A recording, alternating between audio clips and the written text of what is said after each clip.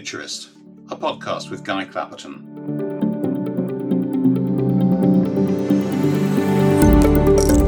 Hello, and thanks for downloading The Near Futurist, a show presented by me, Guy Clapperton. Many schools are back in business this week, at least in the UK, as we start to emerge from lockdown, but things can't just continue as they were. It's an area I'd explored before in this programme, and we're returning to it again. Now, at this point, I normally stop and do a quick bio of myself and hint ever so subtly that if you have a conference coming up, I can be available as MC or speaker, but nobody's planning conferences at the moment. So I'll just say if you need to do face-to-face press interviews or want help with online presentation skills, you can find me at remotemediatraining.com. I've been a technology journalist for over 30 years and I know the traps, and I've been training remotely for over 10 years. But you didn't come to the podcast to hear me talk about myself. You came to hear what my guest has to say.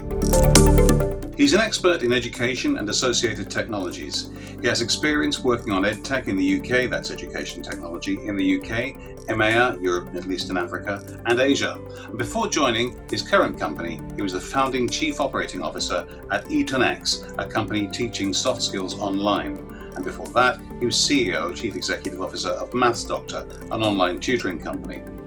Currently, he's the UK country manager of Quizlet, and his name is Rahim Hirji. Rahim, welcome. Thanks for having me, Guy. Thank you for coming. Now, as always, I've cribbed what I could find out about you from many other sources and just cut and pasted remorselessly, totally shamelessly. Perhaps you could tell us a little bit about yourself and, of course, about Quizlet itself. I've spent much of my career in technology. I started in banking, but didn't quite like that space. And moved towards media and then towards education and education technology. So I used to work for a publisher called HarperCollins, and that saw the advent of digital transformation into ebooks. And that's where I got a taste for education with Collins Learning. And there we invested in education and looked at EdTech. From there, I moved into an online tutoring business, Maths Doctor, as you mentioned, where we delivered online maths tuition to students in the UK. And just after that, I co-founded a business that turned into EtonX, which delivered soft skills training into Chinese students in China, and then into a global platform around the world. I joined Quizlet at the tail end of last year to help in spearheading some of the international growth, but also looking at the UK market. What exactly is Quizlet? What's it do? Quizlet is a global learning platform that provides engaging study tools to help students practice and master whatever they're learning. So it could be from any age, really. And at its heart, it's very good at flashcards, and that's how it was established. But there are practice questions, interactive diagrams, and games. So you could actually use it for anything. So my daughter uses it to learn French, Latin and German vocab, but you could quite easily use it for GCSE geography or SATs in the US, or if you were learning English in Asia, for example. I'd like to take a broader look at this whole area than just looking at Quizlet, and I know you've been in the area for some time. Sure. I normally keep questions purely professional, but I am aware, because your associates told me, with your permission, I hope, that you've done the home tutoring thing with your own family. I assume that's your daughter you were just talking about. Tell me a bit about how that's gone. Without don't burst into tears, don't have a breakdown. Just think of me as there's nobody listening. How's it gone? The first thing I should say is it's very much a joint effort between myself and my wife.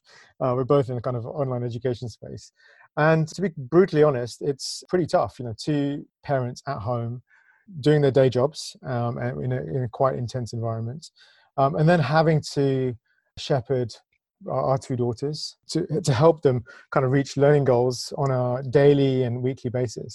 I don't want to pry, but could you give me a rough age group for them?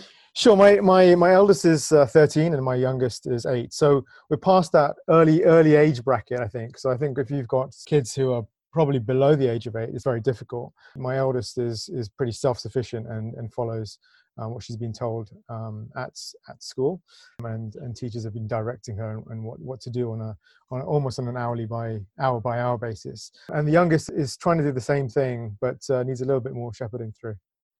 So you were just telling me how it's gone and how they're responding. The eldest has been pretty diligent, sitting down every morning at 9 a.m. and they have occasional classes, live classes, where they turn up to with their tutors, and she finishes her work. And actually, she's complaining a little bit that she's had a bit too much work, because I think that some of the teachers think that because there's no commute into school and commute out of school, that they've got a little bit more time. So she's been a little bit stressed about that. The youngest, I think in the first couple of weeks of lockdown, which was, whilst we kind of knew it was going to happen, it was a little bit of a shock for, I think, the whole education establishment, that suddenly schools have stopped at the tail end of the Easter term.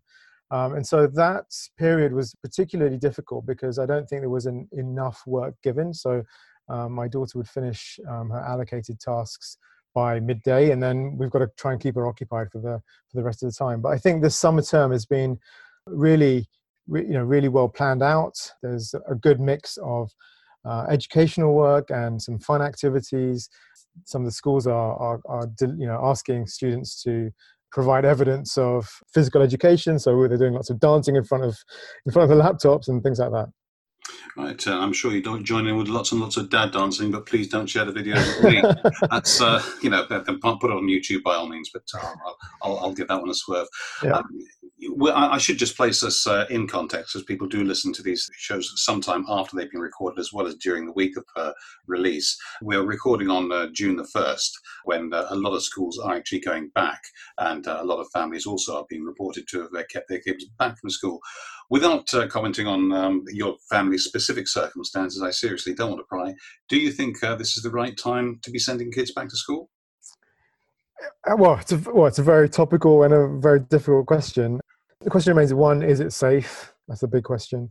But on the other side, there's this quandary about kids and their personal growth, their educational growth. There's a divide between those that work well within a school context, and those who are not particularly, can't necessarily work as well at home. So there's that balance that we've kind of got to meet up with.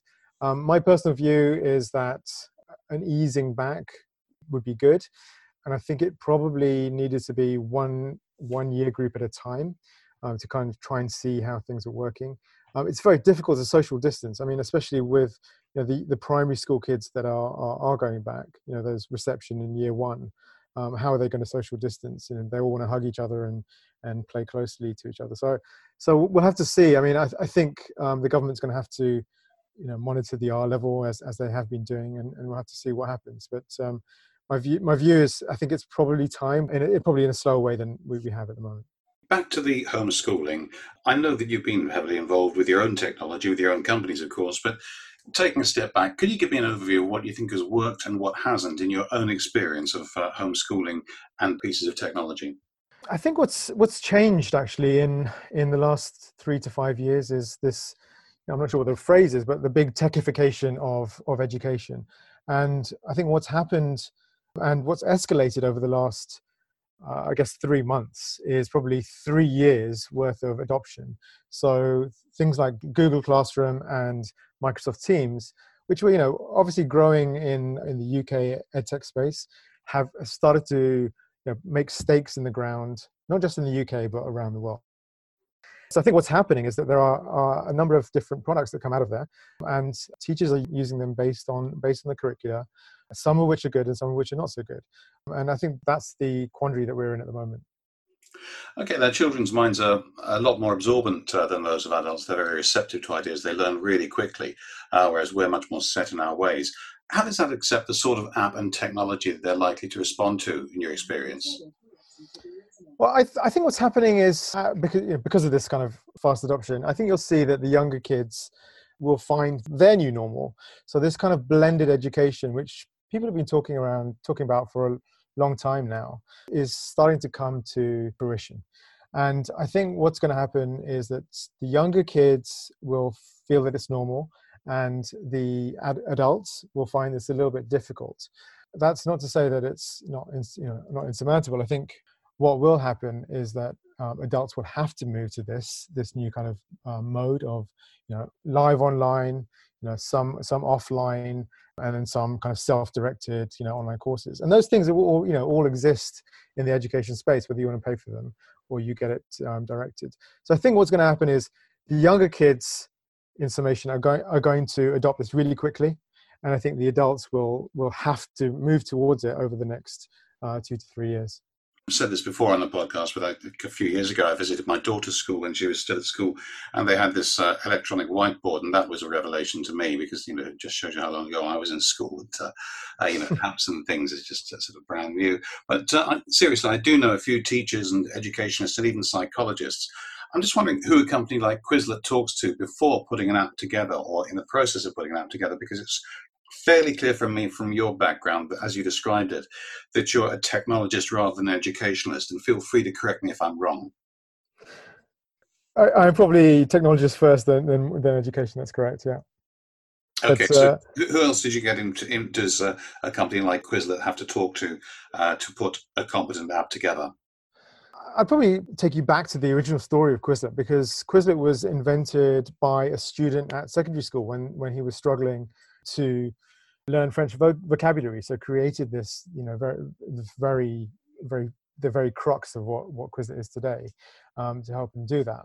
And I think what's happened is it's grown since then. So we're looking at kind of user needs and figuring out what students enjoy doing, and we're looking at the data behind how students master specific material. And you can look at the data, but we all the time we're speaking to teachers, parents, and students to understand what works for them, what doesn't work for them. Obviously, looking at the market, but really, it's really, if you're looking about what we're trying to get done, we're trying to help students learn in the easiest way possible. So to speak to them and understand their data and understand how they're learning is really how we come about to developing Quizlet further. Okay, so let's say I'm a teacher looking to implement, or indeed maybe I'm a student looking to use Quizlet. Talk me through how it works and indeed how it's going to be sustainable as we start to move back into the classroom environment. So Quizlet's it's an online revision platform that is freely accessible via the web or mobile app, so on iOS and Android. And it's rooted in the ability to revise outside of the classroom as well as within. So we've got a product that can be used within the classroom. So I think anyone who, a student who's self-directed or a teacher who's directing during these remote times, can either, a teacher can set and create a set of terms to learn, vocab or whatever it may be, and direct that specifically at a student. A student could come to the platform, see the 400 million sets that we've got available, search for what they're looking for, and use that themselves. But I think the second part of your question is how that's going to change as we come back into some sort of normality in school. And I think we've had a large number of teachers sign up and students sign up in this period. And I think what's going to happen is there's going to be this kind of new wave whereby there'll be more usage within the classroom and more usage in revision and at home.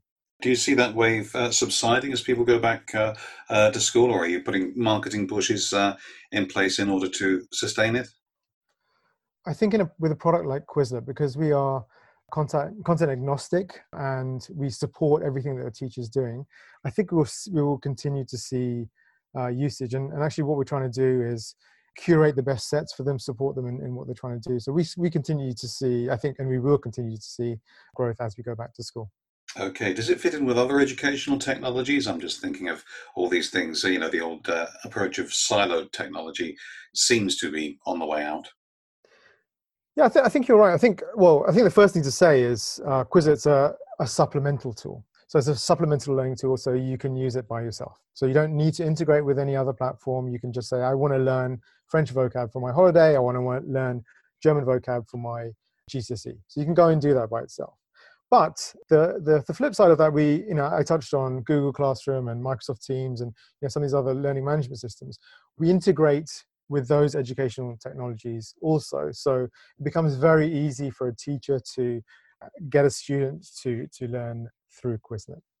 Do you see the overall electronic classroom, the AI in the classroom increasing over the years, or do you think there's still plenty of room for human-teacher interaction? I mean, personally, I think teachers are critical to the educational process, and I don't think teachers are going to go away. But I do think that their role may slightly change, and they'll be supported by newer technologies. And lots of companies talk about AI, AI in education, and AI in the classroom.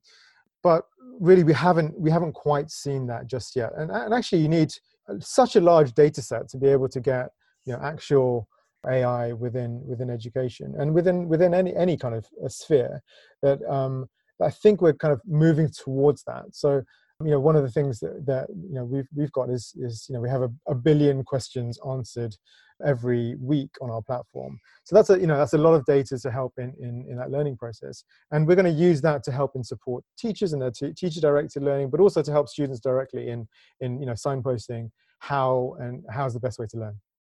And all the way through, I didn't use the phrase new normal once. I managed that. I'm quite proud of that. So I think I did, though.